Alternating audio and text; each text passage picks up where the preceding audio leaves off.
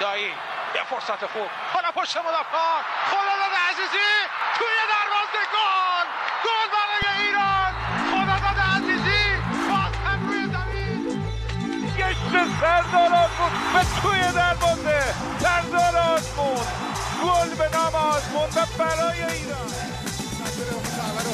بزنه کریم انصاری گل توی دروازه کریم انصاری دروازه پرتغال باز شد علی دایی صاحب توپ توی دروازه گل اشتباه حرکت از کوچان نژاد فرصت برای کوچان نژاد توی دروازه گل برای ایران.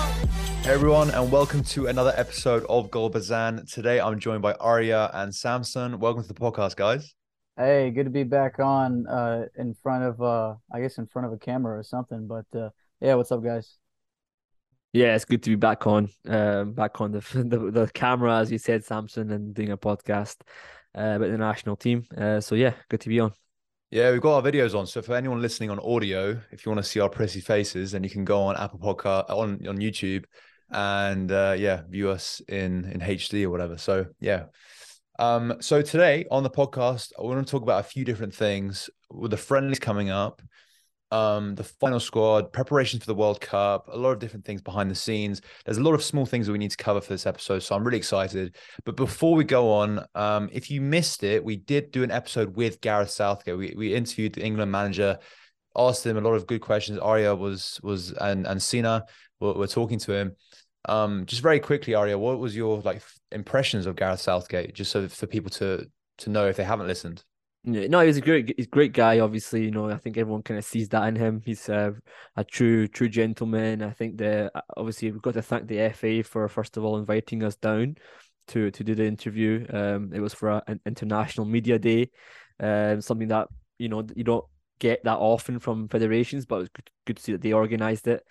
And we asked him some tough questions, some pretty simple questions, and he gave us answers as a manager should do. Obviously, sometimes he was maybe not going to give you the answer that you wanted, but it is what it is. I think it's good for us to do the interview, and we asked the right questions, I think, that day.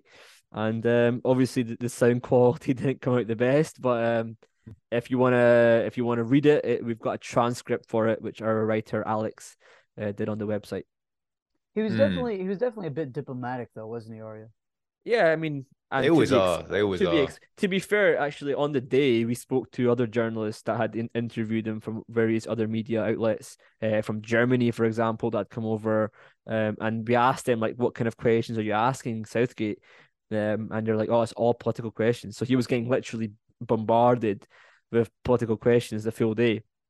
Actually, when we interviewed him before we started, he was like, it's probably going to be a bit different now because it's about football, and it was. Obviously we asked him about the protests in Iran, but other than that, it was mainly about football, and I think he kind of appreciated that as well. So again, really great. Really, I want to say thank you to Andy Walker as well, the FA's media officer, for bringing us in, and hopefully going forward we can do more of these things and work with the English FA regarding interviewing. Maybe we play England again in the next World Cup. You never know. Yeah, and Sina, sorry to interrupt, but I myself, I put in a lot of work trying to organize something with the U.S. Federation. This is important to know, actually. Yeah, good point. Yeah, I was in touch with some of their media officers as well. Completely transparent. Me and Arya and I, we figured out what we would send, and how, and I do this with my day job too, and contacting media officers for different entities and all that. And just to be completely transparent with our listeners, the media contact that I was mainly in contact with would take quite a while to get back to me. Never did hear back. I mean, I would even reach out and say, hey, I'll be in Chicago, because I was in town for I just happened to be in Chicago, which is where the U.S. Federation building is, in their main office. And I said, hey, I can meet this day. We can embargo it just like England did, because they had their own press day. We showed up for that. We were speaking with Gareth Southgate. How can we manage something with Greg Berhalter or anyone really from the national team camp, and they kind of respond weeks later, and then weeks later again, and then weeks later again. This whole process started in August, mind you, and so fast forward to 2 weeks from the World Cup, and nothing really materialized. So everyone wanting to know, maybe our US based listeners, yes, we did try. Who knows? Maybe something can work itself out in the next 2 weeks, or when Sina and Alex are in Qatar. But we did try for the pre-World Cup stuff. Yeah, Samson, you definitely tried very hard to get some sort of an interview and an insight into what's going on behind the scenes in the US national team camp, but literally nothing. So we did try for you guys. We tried very hard, but didn't happen. But anyway, I will add just very quickly as well on the Welsh coach Rob Page. They've had a lot of requests from international media, so they told me straight away that that's not possible for us to interview. In terms of Carlos Queiroz, more difficult with what's going on again with the protests and various other things.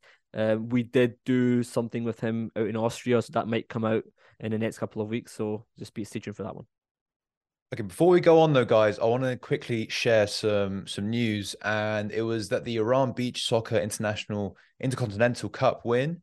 They beat Brazil in the final 2-1 in Dubai. It was an amazing victory, of course, especially just before the bigger World Cup. They didn't celebrate the trophy ceremony though, which is expected. Said Piramoun, who scored the goal, did a haircutting celebration as well that I know we'll relay, so you can watch it now.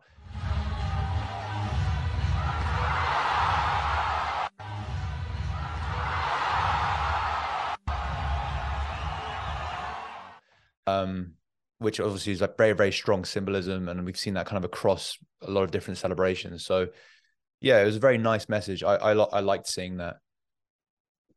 It's symbolizing, the killing of Mahsa Amini, who we spoke about, with Gareth Southgate as well. She was killed for not wearing her hijab properly. I think that's the message he's trying to send with that celebration, which is a brave thing to do. There are reports that when the beach soccer team goes back to Iran, that there could be issues for them. We hope not, of course. I've heard they've already gone back. I don't know. These are just like rumors that spread around, but I've heard they've already gone back and they just didn't let any media go anywhere close to them. Right. But I don't know. Maybe that's a rumor. Well, we don't know yet. So we'll see what happens. I think going forward, hopefully nothing bad happens to them. Yeah, and what we're seeing, guys, is so many more athletes are doing this across multiple sports. Not just Iranian as well. Yes, not just Iranian. And men and women, and especially what we saw with I believe Estaglab, correct? Yeah, we'll come on to that later on as well. Yeah, they didn't celebrate their Iranian Super. If I would just speak about it now, the Iranian Super Cup victory over Nasaji, which they won 1-0. کاپ قهرمانی رو بالای دست ببره به همراه آقای فتح‌الله زاده و آقای پاریزی. کاپ قهرمانی رو تحویل سید حسین حسینی میدن و حالا کاپ قهرمانی رو بالای دست میبره. It isn't a massive trophy, not to diminish it. It's not a massive trophy, but of course they would still celebrate it. And they didn't celebrate it on the pitch. I don't know what they did afterwards. Maybe they did celebrate it afterwards, but they didn't do it on the pitch. And I think we're seeing that across sports. We're seeing that across some of the legionnaires. Some of them are now celebrating. I think Taremi is now celebrating his goals, for example. That's his choice. But a lot of players aren't. For instance, Majid Hosseini is getting his teammates to not celebrate in Kayserispor, which is quite interesting, quite intriguing to do that. But other than that, brave of the beach soccer players, and good to see that from the Esteghlal players as well. Yeah, incredibly brave. And as we mentioned before, it's not just Iranian athletes that are doing this, but it goes across the board, which is incredibly nice to see. And we saw Tony. Yeah. To mention as well, just on top of that, we forgot to mention they didn't actually sing the anthem at the Beat Soccer match. Any of the games, they didn't sing the anthem. So, and that's one of the main reasons why I think people are saying that there could be issues for them when they go back to Iran, because they didn't sing the anthem, national anthem of the country just now, and they, you know, all of them were, even the coaching staff didn't sing it. So, you know, again, it's brave from that respect. Yeah, all I'm going to say is it's going to be a very interesting watch to see the senior men's team at the World Cup, to see what happens there, because obviously the platform's far bigger. Players are very politically charged, so we'll see. It's a very interesting World Cup, and I haven't seen a World Cup like this. So yeah, very interesting to see for sure. But as I was saying, it doesn't just go across Iranian athletes. Toni Kroos, Real Madrid player, of course, showed support for the Iranian people also, which you can obviously see now if you're watching on YouTube.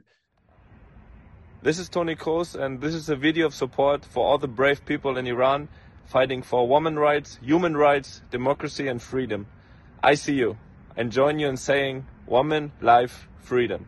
Right. So let's move on to the preview again for the Iran against Nicaragua game at the Azadi Stadium in Tehran, November 10th, 7:30 p.m. local time. And this game is a friendly, obviously preparing for the World Cup that kicks off on the 21st of November. This is just domestic players. It's important to note. We did a quick interview with Nicaraguan football expert Camilo Velasquez from Football Nica. All right, I'm joined by Camilo Velasquez, a good friend of ours from Nicaragua. Obviously, you're covering Nicaraguan football. How are you, my friend? Hey, how are you? Pleasure to be with you. Yeah, good to have you on the podcast. Just speak to us about your work for Nicaraguan football, and you know what you do on Twitter, for example. What kind of stuff do you do currently? Yeah, so I'm the general director for Football Nica. We are the first and number one independent and digital media group to cover Nicaraguan soccer. So we've been doing this for the past 15 years, and we only speak about Nicaraguan football. So just following, you know, first division, second division, third tier, fourth tier, and we take pride in saying that we are the only news group to follow the Nicaraguan national team wherever they go, or most places wherever they go. And we are on social media as at Football Nica. Perfect. So yeah, make sure you follow Football Nica on Twitter and other social media as well. Okay, let's speak about the Nicaraguan national team. Obviously, they just called up their squad list recently. Are there any major surprises or changes that have been from the previous squad? And also speak to us about the recent results that you guys have had.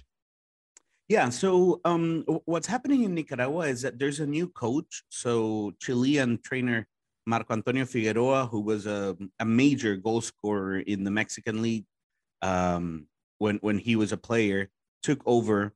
And he's being backed up by a group of Mexican consultants who are in charge of managing the Nicaragua seniors team image and activities, right? So it's very weird because sometimes it's you speak about Nicaragua in general terms, but the work that they're doing is specifically for the senior team, right? So this doesn't involve U23, U21, U17.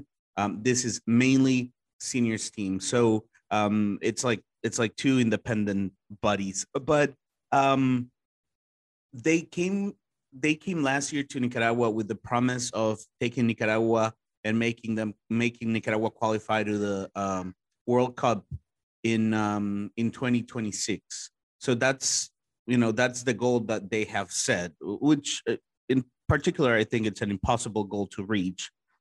So what's been happening is that they have been able to make Nicaragua play fantastic friendly matches that we probably couldn't think about last year. So, for example, Nicaragua has played recently against Ghana. We lost 1-0.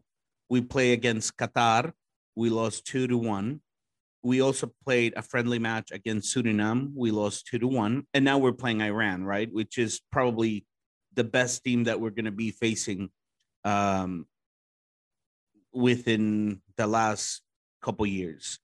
And the objective is for the main objective is for Nicaragua to qualify to the CONCACAF Gold Cup, but also, which is the big thing that it's coming up in March, is qualifying to Nations League A in CONCACAF region. So right now, Nicaragua is playing CONCACAF League B or Nations League B, and we are sharing group with Trinidad and Tobago, Bahamas, and St. Vincent and the Grenadines. Nicaragua is leading the group with 10 points. Trinidad has 9. And then we have 2 big games coming up in March. So St. Vincent in Managua, and then visiting Trinidad and Tobago, which it's going to rule which team goes to Nations League A. So that's a little general summary on what's happening around the Nicaragua national team.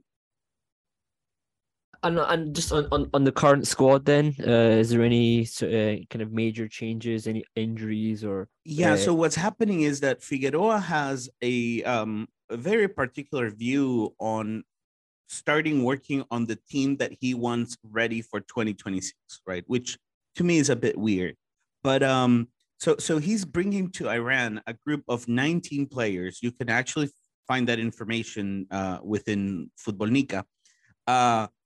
And it's mainly a group. So the average age for this group traveling to Iran is 24 years and 152 days.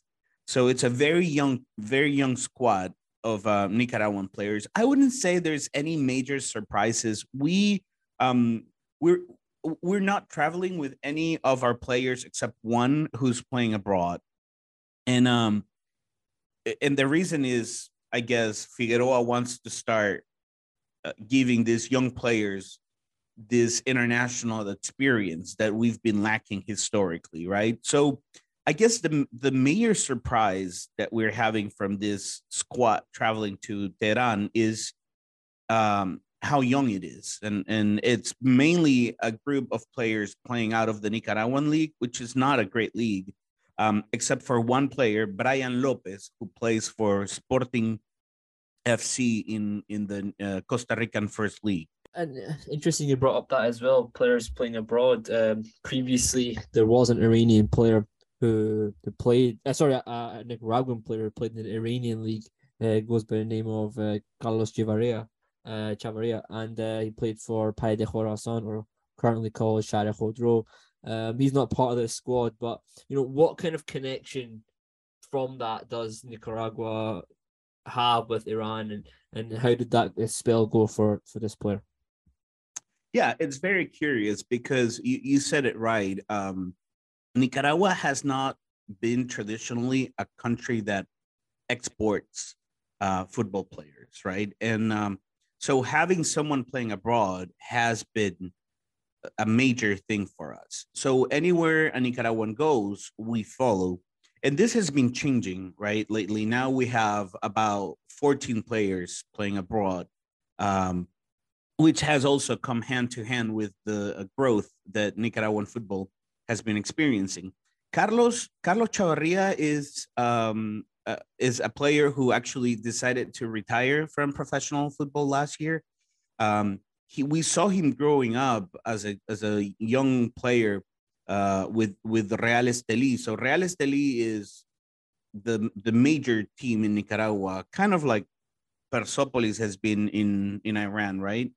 And so Carlos grew up among this foundation of the best club in Nicaragua, which is Real Estelí.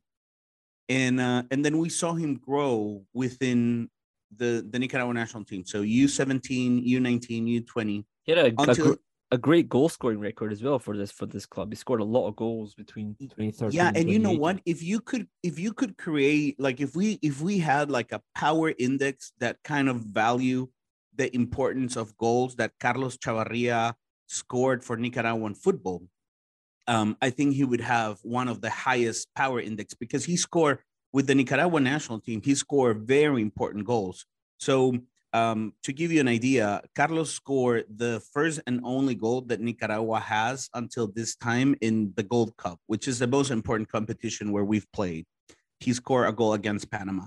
He scored goals in the qualifying round for Russia 2018, including one in Jamaica, which gave Nicaragua its biggest victory so far, a 2-3 victory in Kingston. So he was a big promise for Nicaraguan football, and he played in Spain, he played in Malta, and then he moved to Iran, where he played with Palidez. So this made us follow a league that we only knew every 4 years, when the World Cup came and we needed to learn about Iran.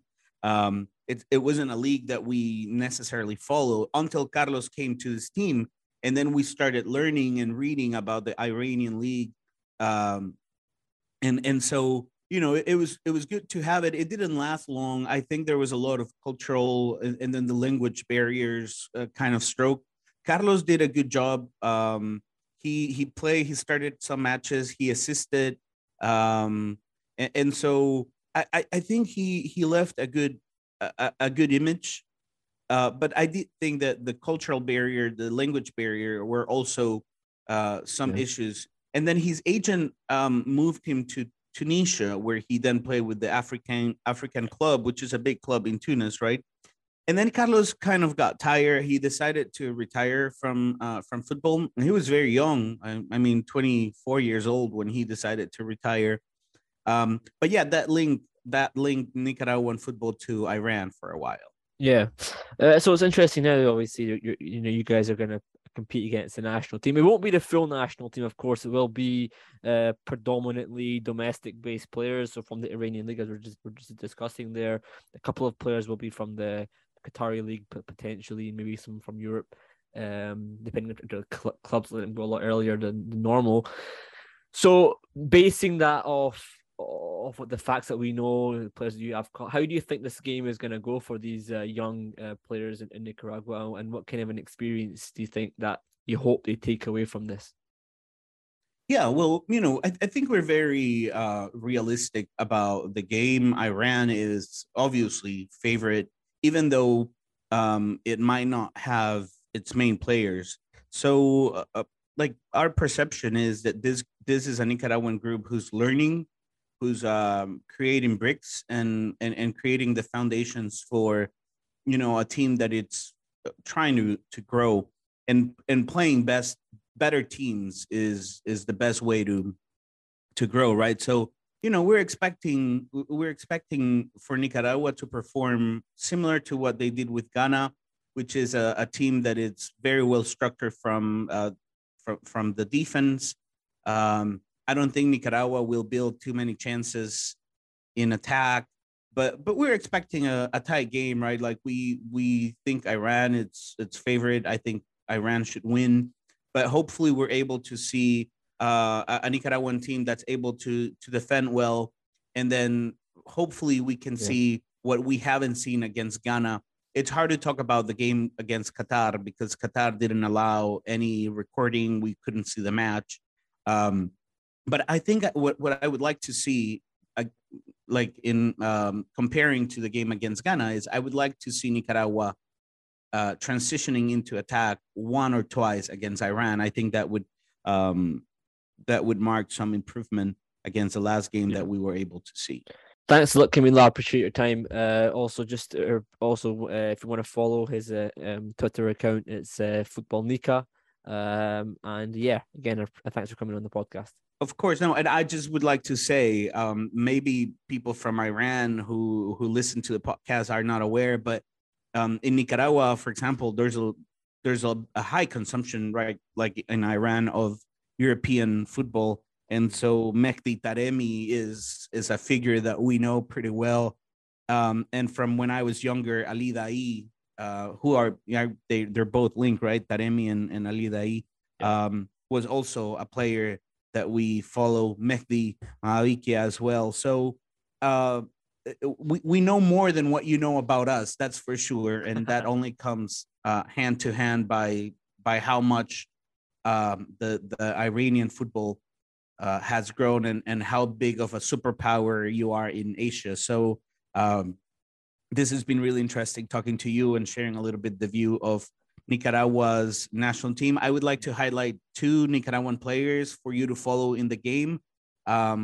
Please pay special attention to midfielder Harold Medina and Whitman Talavera, who's a offensive winger also.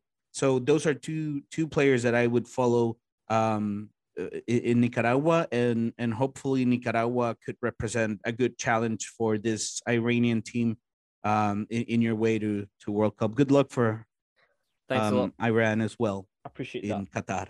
Thanks a lot, my friend. We'll speak soon. Thank you very much. All the best. Thank you. Now, quickly, are there any injuries for this game? Yeah, there are obviously no injuries for this game. There are injuries for the next game against Tunisia. Obviously, Sardar Osman is still recovering from injury. He'll be back this weekend for Bayer Leverkusen. I think Ahmad Nourlahi. I think the UAE league is still going on, so I think even if he was fit, I think he would have missed this game anyway because he wouldn't have been able to come. Other than that, no, there's no other injuries. Vaid Emery is back from injury now. I think he's had that back injury that he played in a few of the league games now. Other than that, no. Obviously, Al Ayar won't get to the World Cup, so that's us for injuries. Yeah, let's talk about Osman very, very quickly because I know people obviously want to know what's it looking like in terms of the World Cup in terms of his injury.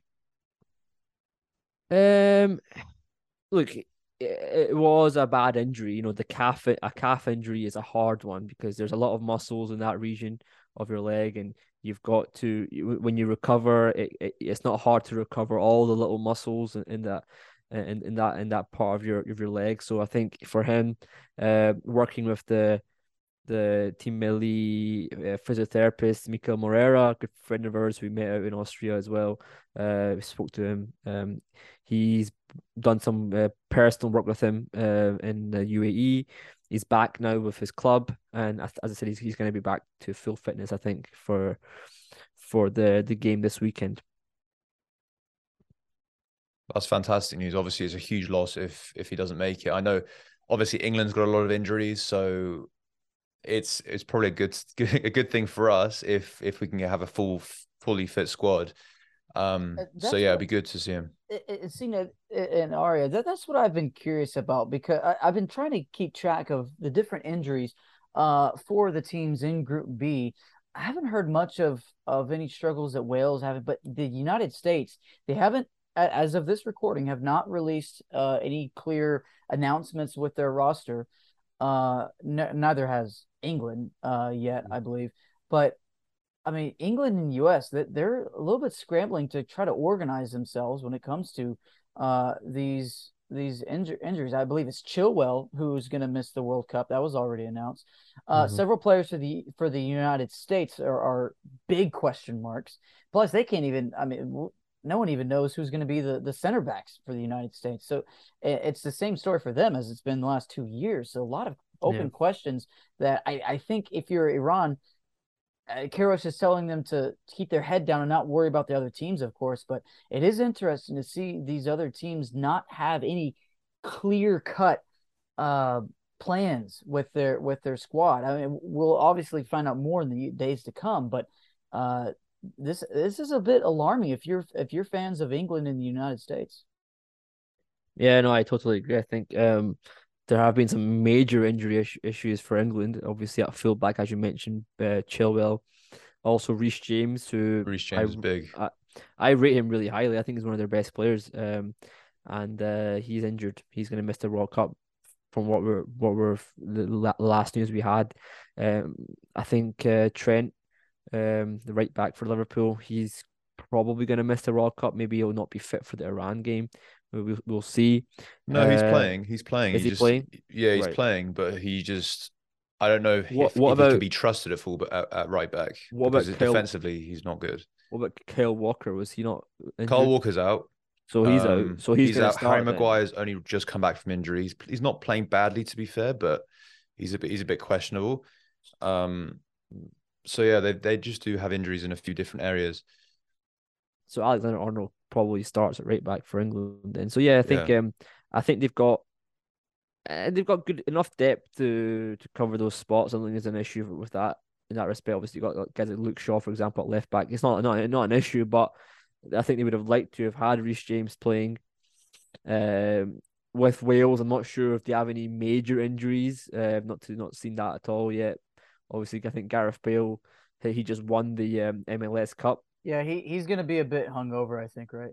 So we'll see how he's feeling when it comes to the World Cup. But yeah, I think with regards to the opponents, it doesn't really matter, does it? You know, we need to think about ourselves, you know, because we've had our own injury issues, and I think there's one more weekend of games for the Legionnaires. Hopefully, nobody gets any injuries, and we go to this competition with a full slate. Knock on wood. Get your evil eye ready, hanging on the dash of your car, and get a rabbit's foot. Get everything. Pray. What do you see? Just before you move on, let's cover the Nicaragua game as well. I was literally about to ask that question. Yeah. All right, okay, so about the Nicaragua game, what do we want to get out of it? Like, obviously, we want to get a victory, but this isn't our first team. This is just the domestic players. So, what sort of, I guess, what do we want to get out of it? I guess.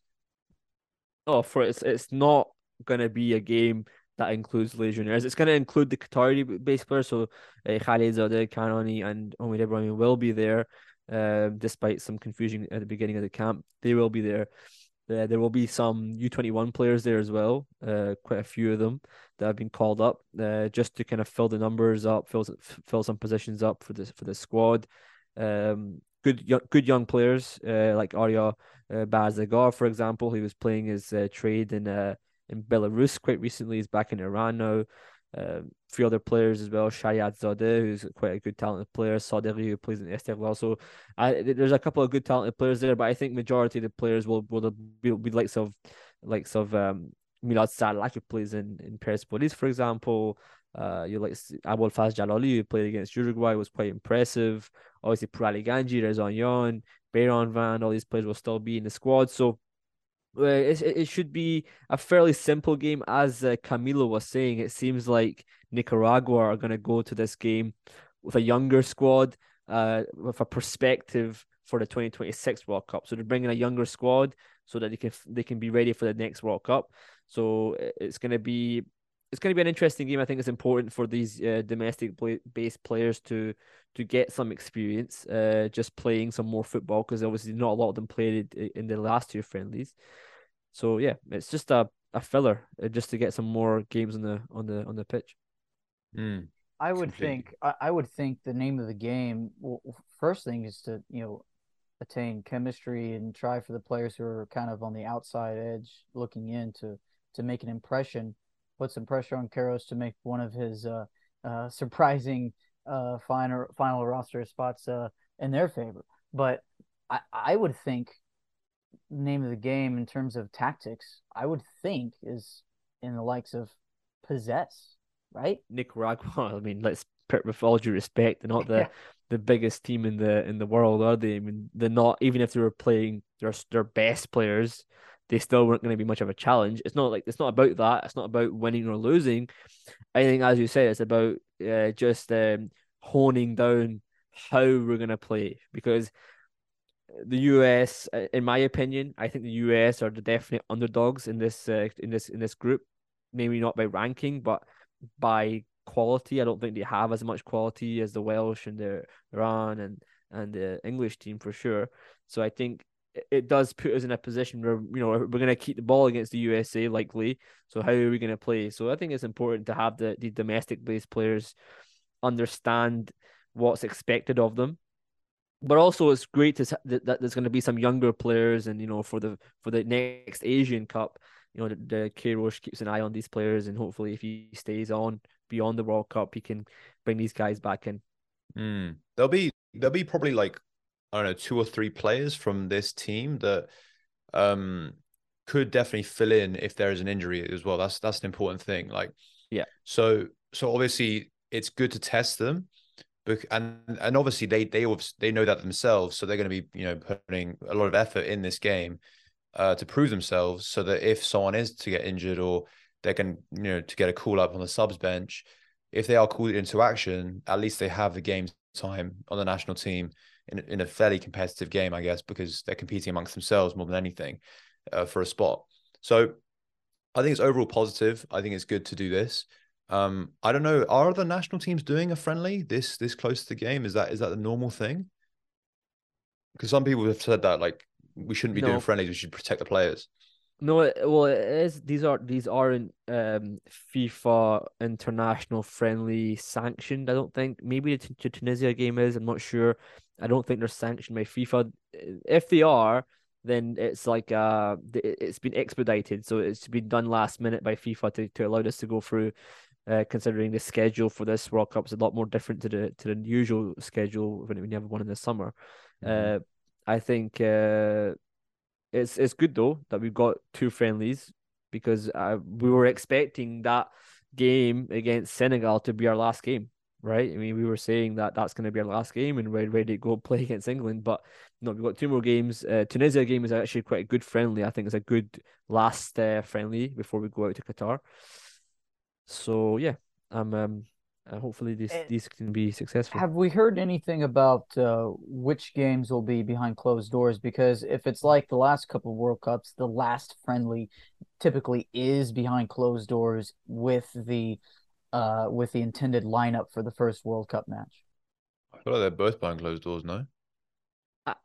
I would assume the Nicaragua game will be broadcast because it's obviously in Azadi Stadium. I think the national state TV will probably broadcast it because they want to make money, for example. Might as well broadcast it.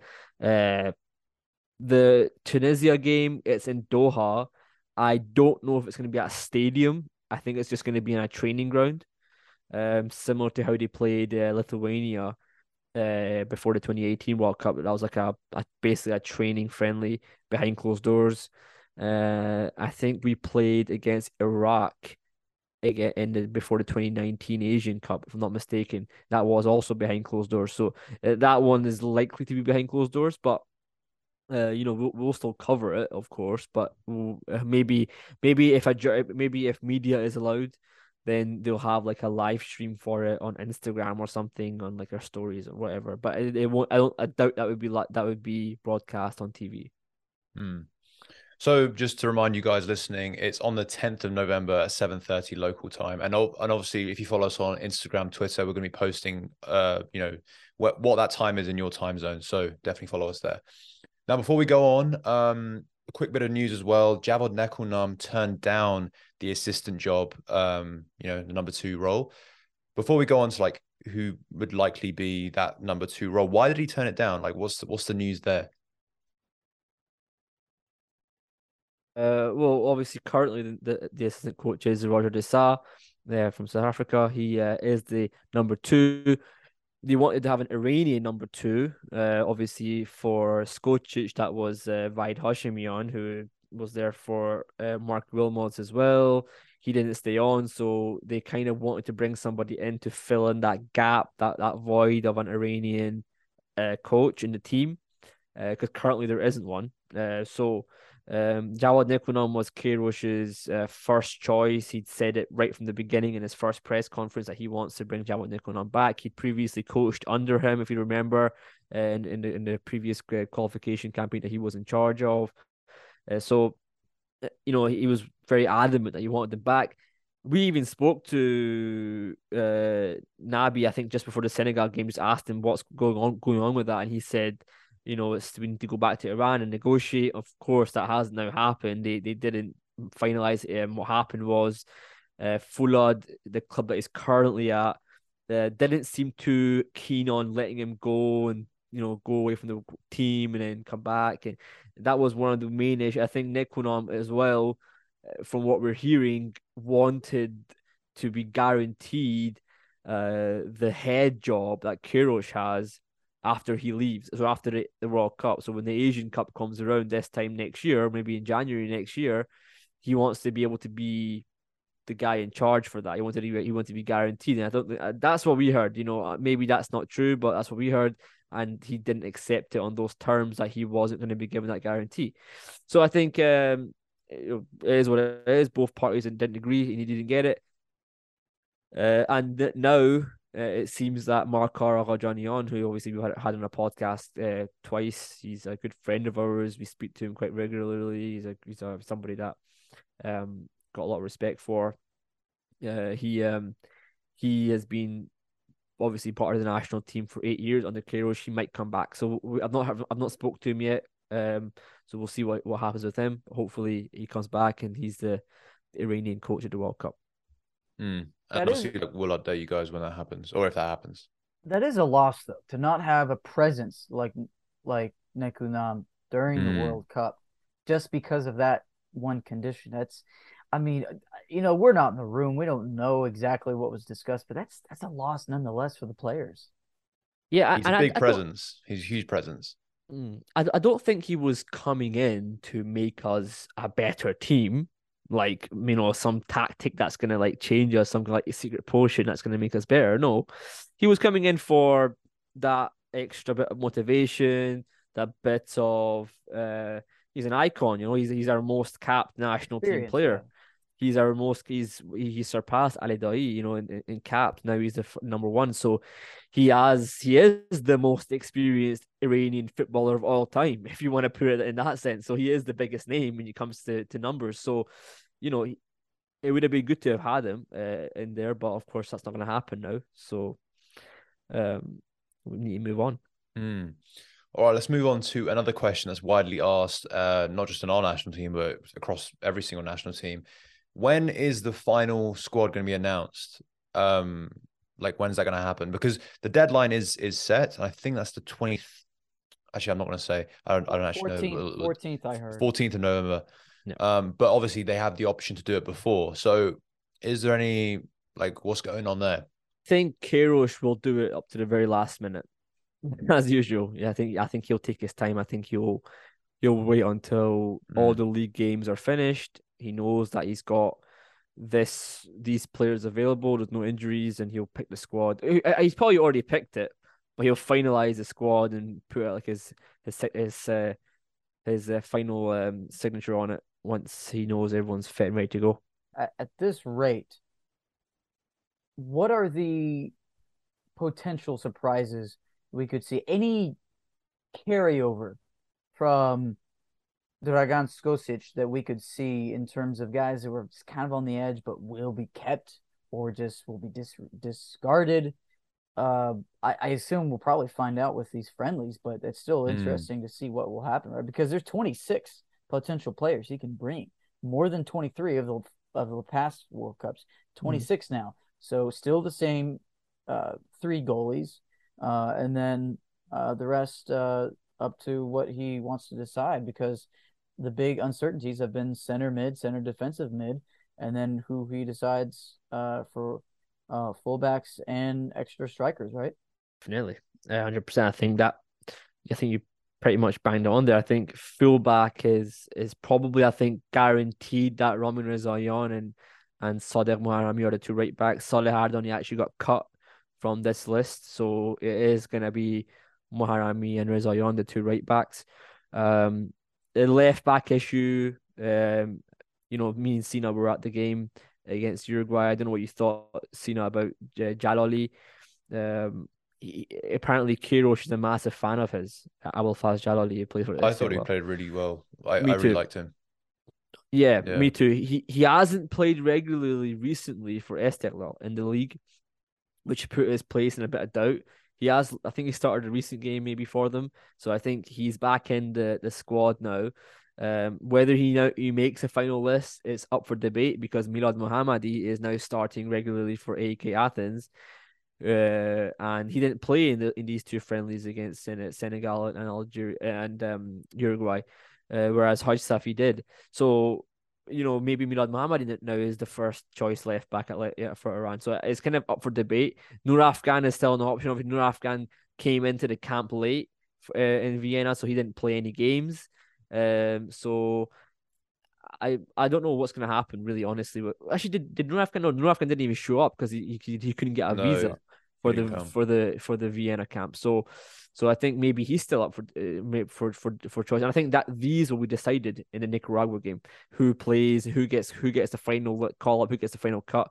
And I think again, strikers, as you mentioned, Samson, it's a tough one because Ansari Fard scored a goal against Man United, hasn't really done much else at Omonia, but he is a top striker for this country. He He's assisted somebody. the Uruguay. Yeah, goal. so he's somebody who we rely on for experience as well. He's one of the captains, so he has to be there. But then you look at Shahab Zahedi, he's playing fantastically. He scored 2 fantastic goals just last week and looked really good. So I think he's in for the shout. And you obviously got Ali Alipour as well, who's not starting in the Portuguese league, but he's always in with a shout. So And we'll I see think what happens. I think an underrated aspect going into the World Cup beyond Taremi and Azmoun is a fast, speedy substitute to bring on when the offensive production will need a spark. It's probably going to happen. Who can provide that spark that's not named Azmoun or Taremi? Because those, I mean, I think Golizade could fulfill that role. yeah. Well, I can see that. I think Hossein Zadeh, who plays for Charleroi, the same club as Zadeh. Actually, that guy, I think he's been starting over Zadeh quite a lot in the Belgian league, and he seems to be, I think, guaranteed now to get in this list. So he could be an option. Obviously, our friend Allah Yar would have been great for that, but it's not going to happen. So yeah. But Zadeh definitely could be an option as well. But I think that's probably one of the things that we lack, isn't it? Is the pace in the forward areas. Yeah, especially from the wings. Like if England are going to be playing Alexander Arnold, I would like to have a winger that challenges that fullback. Maybe Taremi plays on that left hand side. I don't know. It could probably happen. But in terms of the defensive, in answer to your original question, Samson, I think that's the biggest headache that Carlos Queiroz has, especially because England is incredibly dangerous, and the US and Wales with Gareth Bale from the flanks, from left and the right. Most of their chances come from that side, whether like with England, like Jack Grealish or Phil Foden, like Bukayo Saka. So that's the part that I think he's got the real headache on. So it'll be interesting what call he takes, whether it's experience with Haj Safi, but he could really get caught out, especially when there's pace. Or does he go with a less experienced, more pacey fullback? But it's a massive test against these players. So I'm very interested to see what he does. Of course, we also have to see which superstar Amiri is going to nutmeg, right? Or he did that against Piqué in 2018 against Spain. That was beautiful. I think that's when he made the retirement decision. So he's retired now. Okay, so let's talk about the Tunisia game. So that's going to be happening. So the deadline for the squad is 2 days before, and then the Tunisia game is on November 16th in Doha, as we mentioned, and this will be the final friendly. So I guess this game we're just hoping for no injuries. 5 days. 5 days. Yeah, less than a week. So it's very, but Tunisia, they're not in the World Cup. They've got nothing really to lose. So I don't really know what sort of game that will be. What do we kind of want from that game, I guess? It'll be very different from the Nicaragua game. We'll cover that when we get to the next podcast. But yeah, I think it's going to be a game where, you want to see, if we can watch it, of course, if it's broadcast, we want to see the key players starting. I don't think that Queiroz will play all his cards, though, in this game. I think he will still be a little bit more, just subdued with how he goes about selection. Might play players at different minutes of the game just to make sure that England don't get any ideas. So I think he will do that. But I think, I want to see us, of course, win this game. That's massive. But I think it's important that we continue from the Senegal and Uruguay game, which we played really well in those 2 matches. So this will be a game where we want to see that again. We want to see us play that in the same way in that game. Okay, cool. And quick fact check, Sina. Tunisia is in the World Cup. They are in Group D. Yeah. Along with France. Oh, my bad. Bad mistake. France, Australia, and Denmark. They're obviously not favored to advance. They've kind of been overlooked in that group, so I don't really blame you. Apologies to any Tunisians listening. I didn't know that. So it looks like they're both going to go with what I would guess is starting lineups heading into first matches. And yeah, it'd be interesting to see. No, Tunisia's a strong team. Yeah, Tunisia's a strong team. You know, they're not terrible. I mean, obviously they qualify for the World Cup, and you know they've always had good players. You know, they've always had good players. Wabi Kazri, for example, is a very important player for them. I don't know if he's still going to be in the squad, but they've always had good players, produced good players. So I think they're still going to be a challenge for us. But the way we played against Senegal, we should be able to beat them. Well, they'll be better than Algeria was when we lost to them. But yeah, that was true. It felt like that was 1,000 years ago. That was under Skocic, though. All right, a question slightly outside of football. A lot of big teams have announced their kits, and a lot of them look amazing. Iran hasn't done so. So what's going on there? I want a new Iran kit. I'm going to the game and I can't wear anything. What's going on there? Just bring a red t-shirt and a white t-shirt, mate. There was supposed to be a kit that was supplied by Marouj or Majid, the sponsors of this national team.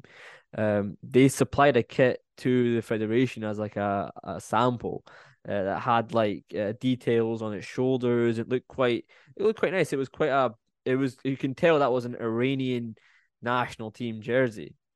This that you probably see now on your screen. Was it with like the Persian rug details on the shoulder? That one looked amazing. I love that. It looked great, but apparently the federation rejected it and they said we don't want that design, which is ridiculous. It's like how are you qualified to tell somebody who's qualified in this field what's good and what's bad? Like, you know what I mean? It's like, what are you doing? How about you just stick back to your job, which you don't do properly anyway?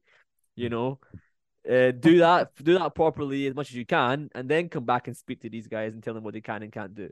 You know, rather than talking like all this rubbish or this detail isn't good. Give me a break, man. Like, you know, I don't want to be overly critical, but like we experienced out in Vienna, it wasn't as if they were wearing some fantastic gear anyway. You know, it's not like they were wearing some world-class gear. At least make it look nice. You know what I mean? At least make it look a bit decent. It's one of those subtle things that I actually think does build confidence in players, like wearing a kit where they can actually be proud of it. You know, and I don't think the kits that we have right now deliver that whatsoever. No, I feel like they took a look at the United States Walmart looking second-rate kits, and they thought, hold my chai. Let's do something even less inspired than that. And no, I mean, it is. I mean, you can see it on your screen. It is literally a white and red T-shirt with like slight cheetah. Oh, come on! It makes it look dirty. Yeah, it makes it look dirty. It makes it look like it's not supposed to be there. You know what I mean? And it's like. And that's a shame because we still get. I mean, my closet over here, my brother. We still got people wearing the '98 kits. That's iconic. That's the one. That's what I'm going to wear at the tournament. That's the one I'm going to wear at the tournament. The thing is, like, I really like the cheetah design on the chest or on the stomach area. Before that was nice. It was more apparent, like just having a little bit of like detail on the shoulder. It doesn't even look like it's a cheetah design.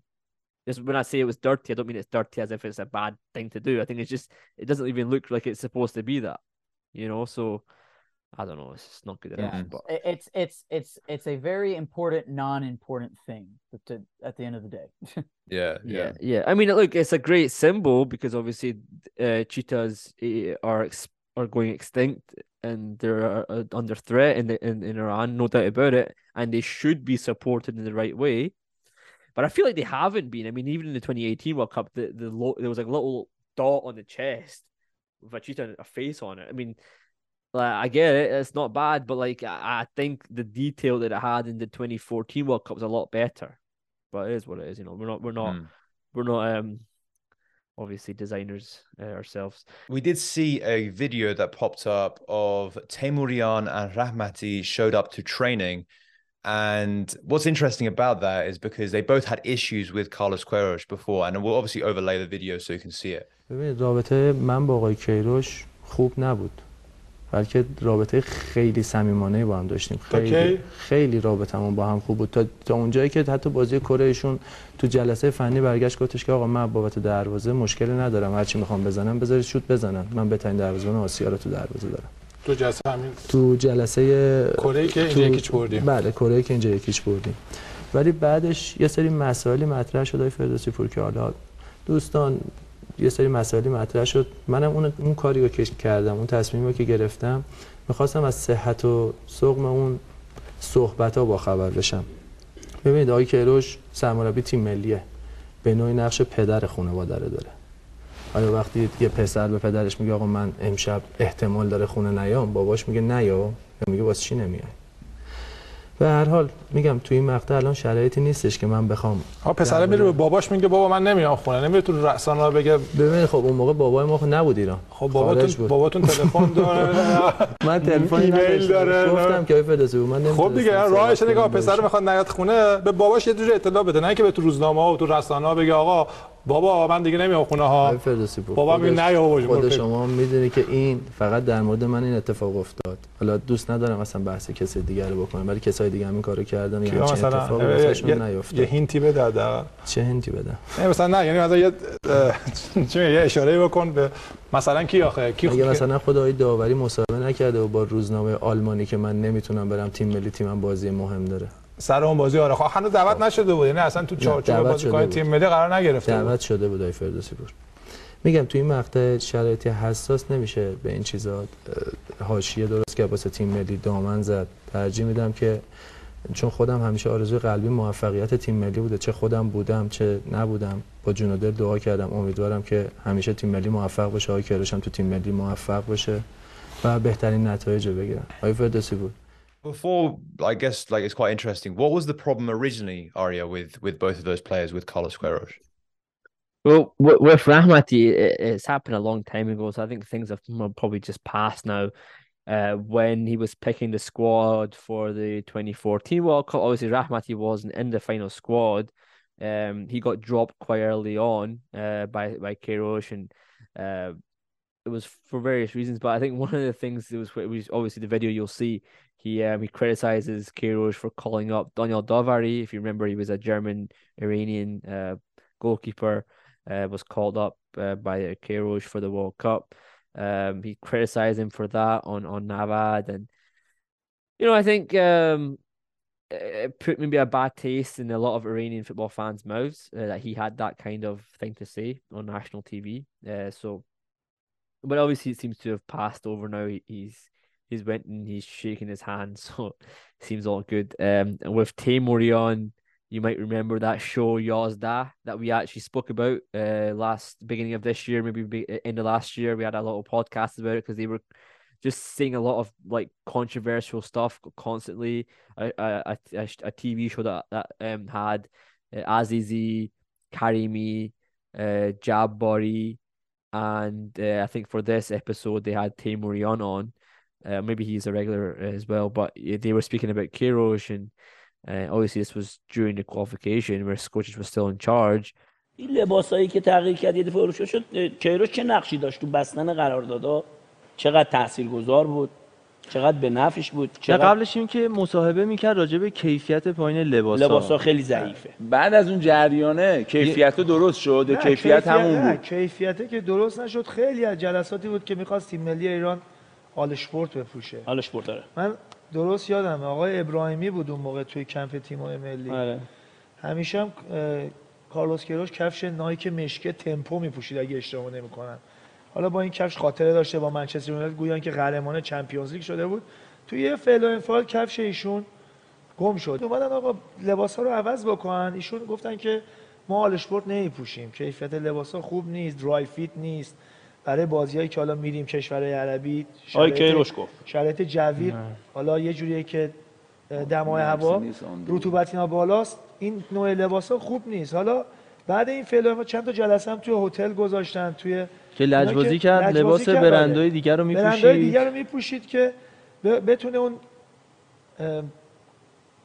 حالا پولی که میخواد بگیره از اون برند آلشپورت بگم. اون موقع فکر می‌کنم علی آقا یادش هست، فکر کنم هولوش $100,000 همچین حرفی بود از بعد از اینکه این آلشپورت گرفت دیگه گفت لباساش خوبه، رو نپوشید، لباسا خوب شد، درای فیت شد، همه چی مرتب شد. کشورهای دیگه هم میرفتید همون لباسا بود، همون لباسا. کشورهای دیگه هم میرفتید خوب بود لباس آلشپورت دیگه. آره دیگه همه چی خوب بود، یه درای فیت شده بود دیگه، سنگین نمیشد. خب شاید کیفیتشو عوض کرد. قشنگ یادم آقای جعفری اگه اشتباه نکنم نماینده آلشپورت توی دبی خودشون بلند شدن از دبی اومدن توی هتل علی آقا که با هم دیگه صحبت کردن که به یه توافق رسیدن و کار انجام. And you can see everyone translate it. Basically, he was speaking about how Queiroz didn't want an Eurosport sponsor for the 2014 World Cup because the quality wasn't good, and he ended up getting paid $100,000 by Eurosport to allow that to happen, which it seems like a really strange accusation to me. I don't think first of all, I don't think Eurosport would pay $100,000 to anybody, right, to sponsor them. Does that make how can a sponsor pay you to sponsor them? Like it's meant to be the other way around. You meant to pay them, or you know what I mean. It's like, or they provide the kit and that's it. They don't pay you $100,000 to then you nah. What are you on about? And never mind the fact that every World Cup, an Iran kit, if you're living in a Western country, is almost impossible to get. So he criticized him for that, whatever it was. He was accusing him or whatever it was, and this seems to have blown over now. So I think it's I think one of the things that what we can take away from this is know when to keep your mouth shut. Like that's the truth. You're a footballer, and we've seen it with like Taremi as well on Instagram or on Twitter. They speak too much, and I think it's like sometimes just like it's better to be quiet. You know, sometimes it's better to be quiet, and even in respect to the protest, sometimes it's better to rather than just taking a middle ground and saying things to like just please people, just don't speak, because sometimes Iranian players have a emotional undertone about what they say, and it comes across the wrong way. And it's like, you're better off just not talking because you're just going to make it worse for yourself. This is one of those situations. Yeah, we don't really have a long queue of brands wanting to like provide our kits for us. Like, I mean, you can see it from the kit that we've got right now. It's like, it's not that good. And we haven't had a new kit for a while, really. Yeah. So I doubt a brand like Allsport, who's actually like a fairly well-respected brand in Germany, right? They're not bad. They wouldn't pay that level of money in order to do it. If they wanted to do it, they probably could do it anyway, because they did work with us at one point. Mm-hmm. So I don't know. It seems a bit strange to me. It seems a bit, and plus like Carlos was being paid more than that, wasn't he? Like, so it's not even like a game-changing amount of money for him. So I don't really know. It doesn't really add up in my opinion. It's a very strange accusation. Yeah, that's it. Nothing else to add about that. Yeah. Okay, so let's move on quickly. So we'll cover this very, very quickly about the Champions League and other European draws to look out for, because these games will be played after the World Cup, and obviously we'll cover them close to the time. But just to let you guys know, the Champions League draw was done, I think it was today actually, so the time of recording. And Porto, Mehdi Taremi's team, is with Inter Milan, so that's a nice fixture. And Taremi's been playing immensely well in the Champions League, so I can't wait to see that fixture. And I love the form that he's got at the moment coming into the World Cup. It's amazing to see. And yeah, we'll talk about as well very quickly Moharami's performances in the Champions League. He did get knocked out, but I think the performance that he put in against Chelsea was very, very good. I liked seeing him in that against Raheem Sterling, and he matched up very, very well against him, in my opinion. Yeah, obviously, on Taremi, yeah, it's good to see that he's in the round of 16 now, playing against Inter Milan, who obviously are a strong Serie A team. I think that's going to be a good test for him. Yeah, but you're 100% right. Moharami had very good performances against AC Milan. He played really well. Didn't really have any bad games against them. I didn't watch his last game against Chelsea, but I heard he didn't do too badly. Overall, he played really well, and he's getting good game time now in the Croatian league and in the Champions League. So yes, he got knocked out, but it's been a fantastic experience for him. I think he's put himself in the market as well for a transfer in the summer potentially. Yeah, especially if he does well in the World Cup, then for sure. Yeah, and especially leading into the World Cup. This is going to be his first World Cup. Taremi won't be his first. So this is exactly what they need for confidence, especially the fact that being European-based players, they won't be able to go until next week. This is exactly what he needs.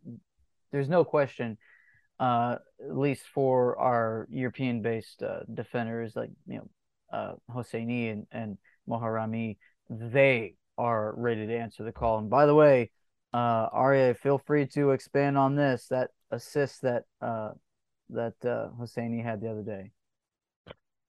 Yeah, he was fantastic. I thought a great assist. Got past two players. I think we can't show it for copyright reasons, but he got past two players and he was very good with the final pass. And he seems to be in very good form at the moment for Kayserispor. He seems to be doing really well. I think he's hitting peak at the right time. But also on Moharami as well, I think it's important because he's playing in a key role. He played against Pulisic up in Chelsea. Came up against him obviously against Raheem Sterling as well. So he's played against opponents that he's going to face at the World Cup. And that's good because that's good. He's in a role where Queiroz has always been a little bit more, he's not really tried to be too flexible with, in the World Cup. He played in 2014 World Cup, played Montazeri there and stuck with him and played a good game, a good World Cup, Montazeri, but he was a centre-back, playing at right back. In 2018 World Cup, he stuck with Reza Yan, despite bad club performances at times for Reza Yan. He stuck with him and made sure that, and he played really well as well.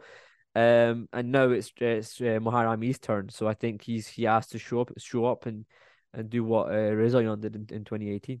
And going into that World Cup, you have to have confidence going in. Queiroz had to instill confidence in the players going into the matches against Argentina in 2018, going into Morocco and 2014 and Argentina. Yeah, 2014 Argentina and 2018 against Morocco, and then Spain. Not really knowing who the fullbacks would be, having to make those adjustments as you just said. Now it's a different story, and you need that going into England. And then you look at the fact that last time they were out, they got blown away by Hungary. So there's no absence of confidence to be found. And that's, as a defender, you need that going up against those speedy wingers that England will have as the first game. Get it out of the way, realize that they can get at least 4 points from the other games and have a chance to advance, because it starts from the back. And in order to have that, you must have a confident keeper leading the way, and then the defenders who are kicking butt in Europe. That's what you need. So on that, and right now as we record this episode, we're in a confident place right now. We can't get ahead of ourselves, but this is where we want to be if you're looking at the Iranian defense. I completely agree. And obviously relative confidence, England confidence is very low at the moment. Like they were talking about sacking Gareth Southgate and the other teams, as you mentioned something earlier in the episode, like relatively we're doing pretty good, like touch wood, of course. So yeah, it's exciting times for sure. From a football standpoint, at least for the country. Okay, so apart from those two, we talked about the Champions League. Outside the Champions League, the Europa League. By Leverkusen, who Osman's team, they were knocked out. Osman was obviously injured. Patrick Schick wasn't really performing too well, who's the other goal scorer. They got knocked out, and they're now in the Europa League, and they're against Monaco. So hopefully, probably Osman will be back for the round of 32. Sorry, not round of 60, round of 32, because Europa League's longer. And then Feyenoord, who's Jahan Bakhsh's team, they've gone through to the Europa League round of 16 through getting first in the group. So yeah, those are all the European ties, which are very exciting, and they're going to all happen after the World Cup. So we'll cover them when the time comes. You guys have anything to say on the European ties? It's just good fixtures, and obviously, hopefully, maybe Leverkusen can go all the way. There's a chance for that to happen. They're a strong team despite some bad performances, and they could go all the way. So that is it for the episode. We're going to wrap up there, guys. Is there anything else you want to add? It's all good. That's all from me. Yeah. All right, fantastic. It's getting close, boys. It's time to put on our World Cup caps right here. So we got our 94 US World Cup hat, which hopefully we'll see Iran in about 4 years. But man, it's getting close, and I'd be even more excited if I were you, Cena. But I'm excited. I'm excited not just for the games, but also selfishly for the coverage that we're gonna bring. I mean, we're gonna put together some neat stuff, and we hope that our listeners will stay tuned and tell your friends and family as well, because we're gonna be working extra to get some good content for everybody. Yeah, so definitely follow us, because I'm going to be going. Alex from our team is going to be going as well. So we're going to be videoing a few things here and there, bringing you some behind the scenes, what it's like. So yeah, definitely follow us if you don't already. Guys, predictions for these two friendlies then, before we finish. Yeah, we got to do that. So let me just reiterate. So the Nicaragua game is on the 10th of November, and then the Tunisia game on the 16th of November. So yeah, predictions. Samson, what do you think? I got to go conservative. Maybe it depends on the lineup, but I mean, conservatively, I guess 3-0 for Nicaragua. I mean, it's not like they're going to be.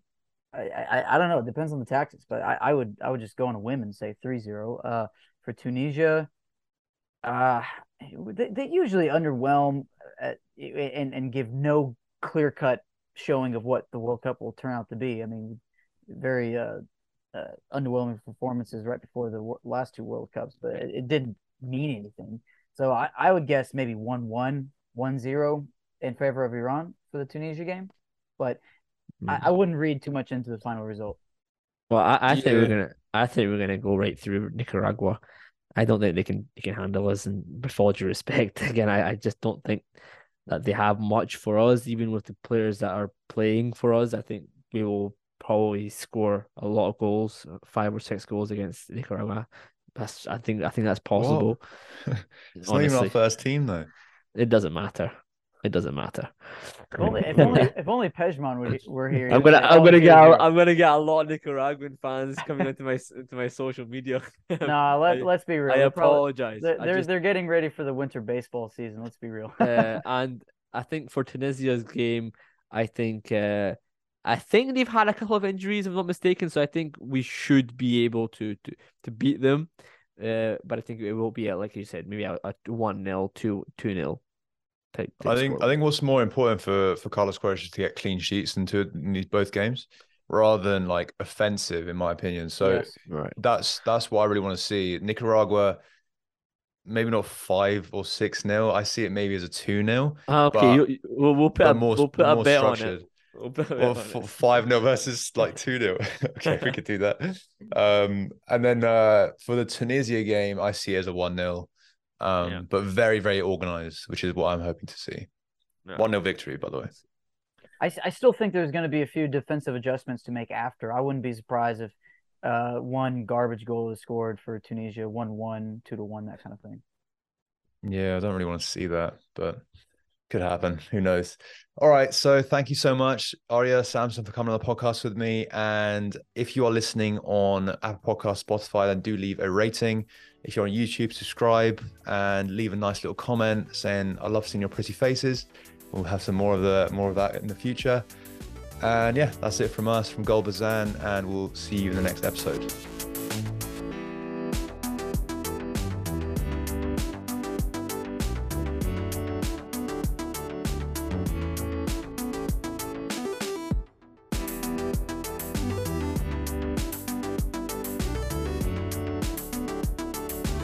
Hello, this is international football commentator Derek Ray from ESPN and EA Sports. You're listening to Gol Bazan Podcast.